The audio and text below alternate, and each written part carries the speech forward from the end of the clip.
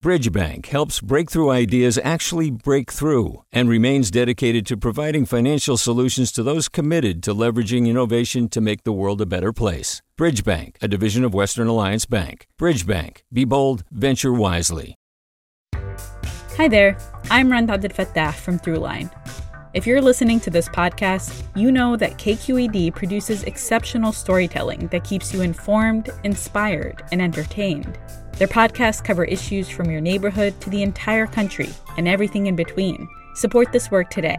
You can help us continue to bring quality podcasts to your ears. Just head to donate.kqed.org/podcast. That's donate.kqed.org/podcast. From KQED.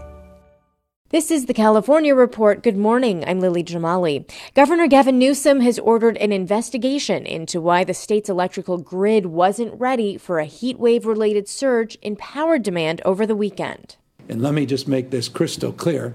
We failed to predict and plan these shortages, and that's simply unacceptable. Newsom signed an emergency proclamation to free up backup energy resources, and he asked state residents to conserve their power use this week between 3 and 10 p.m.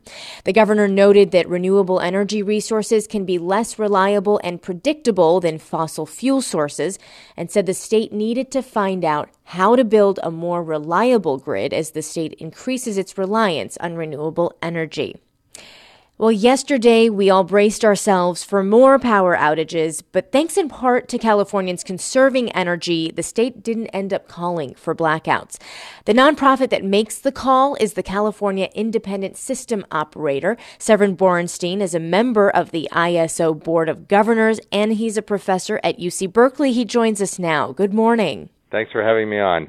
I think what a lot of Californians want to know right now is quite simply, why is this happening? Can you explain it for us in layman's terms, if you will? Sure.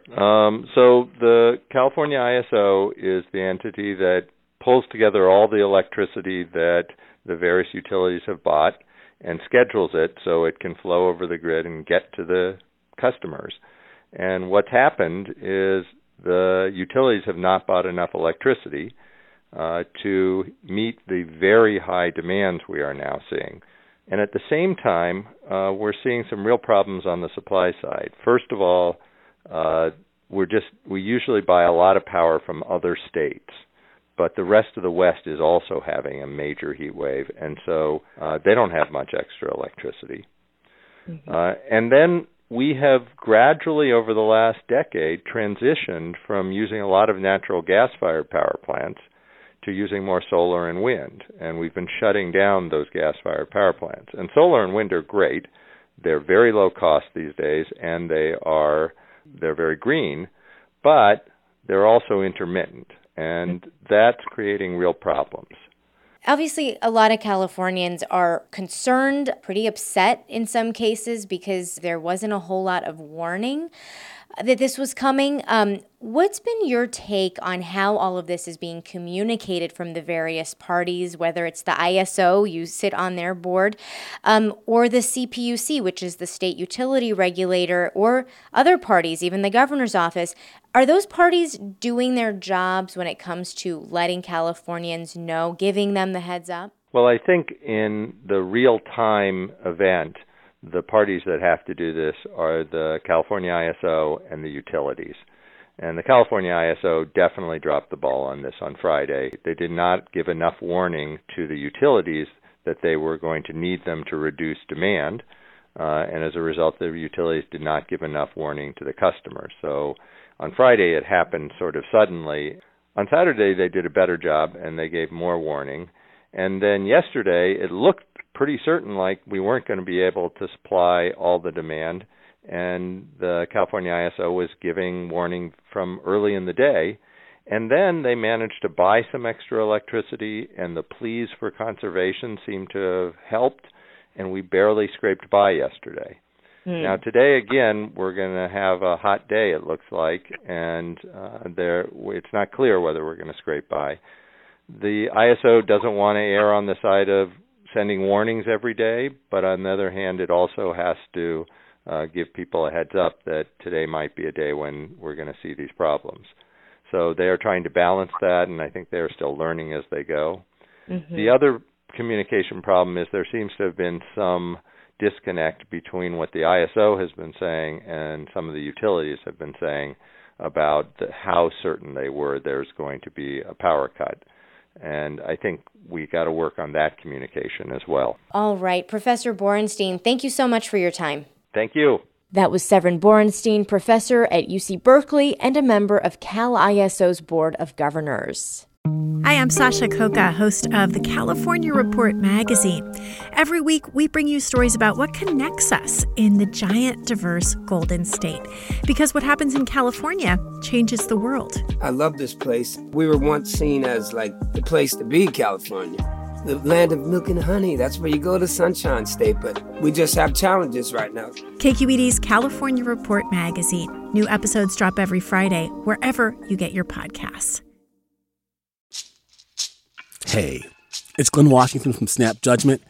And if you love what you're hearing, and I know you love what you're hearing, please consider becoming a KQED member. You get special access to cool events, behind-the-scenes footage, and so much more. Plus, you'll sleep better at night knowing you did your part for the community you depend upon. It's in you. Please be in it. Visit donate.kqed.org/podcasts to sign up now. That's podcast with an S. Thanks. Well, California has already sued the Trump administration more than 95 times, and the state's Attorney General is looking to add one more suit to the list, this time over the U.S. Post Office. KQED's Katie Orr has that story. California Attorney General Xavier Becerra is working with several other states to challenge what he's calling President Donald Trump's illegal actions regarding the post office. So far, his office hasn't offered any specifics. The institution has seen several changes that have resulted in mail delays since a new postmaster general, a Trump donor, took over in June. The president has said the post office needs additional money to handle an expected increase in vote-by-mail ballots this year, but Trump has also said he opposes giving it any additional money. Some lawmakers have said the situation could negatively affect the coming presidential election. For the California Report, I'm Katie Orr in Sacramento. A reminder that despite the name, mail-in ballots can be returned in other ways, too. In the state of California, there are 3 ways to return a vote-by-mail ballot. That's Carol Moon Goldberg, president of the League of Women Voters in California, who says you can also deliver them yourself. Drop it off at designated drop boxes. They can also be dropped off at voting sites, in-person voting sites. If you do decide to return your ballot by mail, Moon says don't wait until the last minute. And Goldberg also reminds Californians to check that their voter registration is current and accurate as soon as possible. The rate of students at universities who likely have depression is double what it was a year ago. That's according to a survey released today from UC Berkeley and other institutions. KQED's Laura Klivans has more. Roughly a third of undergraduate and graduate students screened positive for major depressive disorder, and nearly 40% screened positive for generalized anxiety disorder. Both rates are a significant jump from before the pandemic. Igor Cherikov is a researcher at the Center for Studies in Higher Education at UC Berkeley, the group that led the survey. This is unprecedented in our data. We have never seen such an increase, first, and we have never seen such high level of anxiety and depression among students. More than 45,000 students at a handful of public research universities completed surveys from May through July of this year. The results showed both depression and anxiety were more pronounced in students who are low income, people of color, women, transgender, queer, and caregivers. Rates of depression and anxiety were higher for students who had trouble adapting to remote learning.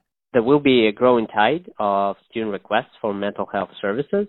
So universities should plan to allocate more resources to address this. Survey authors recommend universities hire more counseling staff, create more appointment times and support groups. They can also implement low-cost measures like embedding mental health resources in regular classes. Screening positively and actually having these mental health disorders are two different things, another doctor not part of the study says. Still, it's hard to argue against more mental health services, particularly evidence-based ones. For the California Report, I'm Laura Klivans. In the Central Valley, more than half of the men locked up at a privately run detention center in Bakersfield have been confirmed with COVID-19. That's after a federal judge ordered U.S. Immigration and Customs Enforcement to test all detainees at the facility. KQED's Farida Jhabvala Romero has more. 56 detainees held at the Mesa Verde ICE Processing Center have tested positive for COVID-19.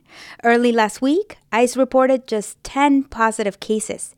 U.S. District Judge Vince Chabria says the agency could have avoided the rapidly growing outbreak at the facility. ICE says most of those infected were segregated in a dorm, and at least one man was hospitalized. Last week, Chabria also directed ICE and the GEO Group, which owns and operates Mesa Verde, to regularly test all staffers. Detainees sued in April to force ICE to take steps to prevent an outbreak. Since then, about 200 people have been released on bail or parole. 106 remain detained at Mesa Verde. For the California Report, I'm Farida Jhabvala Romero. Local officials in Los Angeles are releasing more relief money for renters struggling because of the pandemic. Starting this week, the county is launching a $100 million emergency rental assistance program for those tenants. KCRW's Anna Scott has more on how to apply. To qualify, you have to live in LA County, but not in the city of Los Angeles. The city already launched its own similar program. You also need to fall below certain income thresholds. This program is for low and very low income renters. And you have to show that you're struggling to pay rent specifically because of COVID-19. The amount of assistance will depend on how much you earn, but could go as high as $10,000 for the neediest cases. That money will go to your landlord to cover your rent. You do not have to provide any citizenship documentation, and neither does your landlord. For the California Report, I'm Anna Scott in Los Angeles. A new analysis from the Associated Press and Kaiser Health News shows what states, territories, counties, cities, and tribal governments are doing with the money they got from the $150 billion coronavirus relief fund. How quickly they spent that money and what they spent it on varied widely throughout California. San Mateo County spent nearly 3/4 of the funding it got on public health expenses, while in Orange County that number was closer to just 5%. The California Report's Nina Sparling takes a closer look at how the money got spent in Sacramento. Sacramento County moved quickly when it came to using federal relief dollars. By the end of June, it had allocated the vast majority of funding it received. Britt Ferguson is the chief fiscal officer for Sacramento County. We really quickly decided to use that money to offset the salary and benefit costs of existing safety and health employees. The county spent the vast majority of the funding to cover payroll for county employees in public health and public safety. Most of the money went to cover those costs in the sheriff's and probation offices. Less than 1% of what the county received went to fund public health needs like testing and contact tracing. Ferguson sees this decision as a way to get the most out of the funds, to meet the growing public health crisis, but also deal with what we saw as a looming, really massive reduction in our revenues. So, Sacramento decided to use that money to pay for things that would have otherwise come out of the general fund. That's according to Bruce Wagstaff, Sacramento's deputy county executive.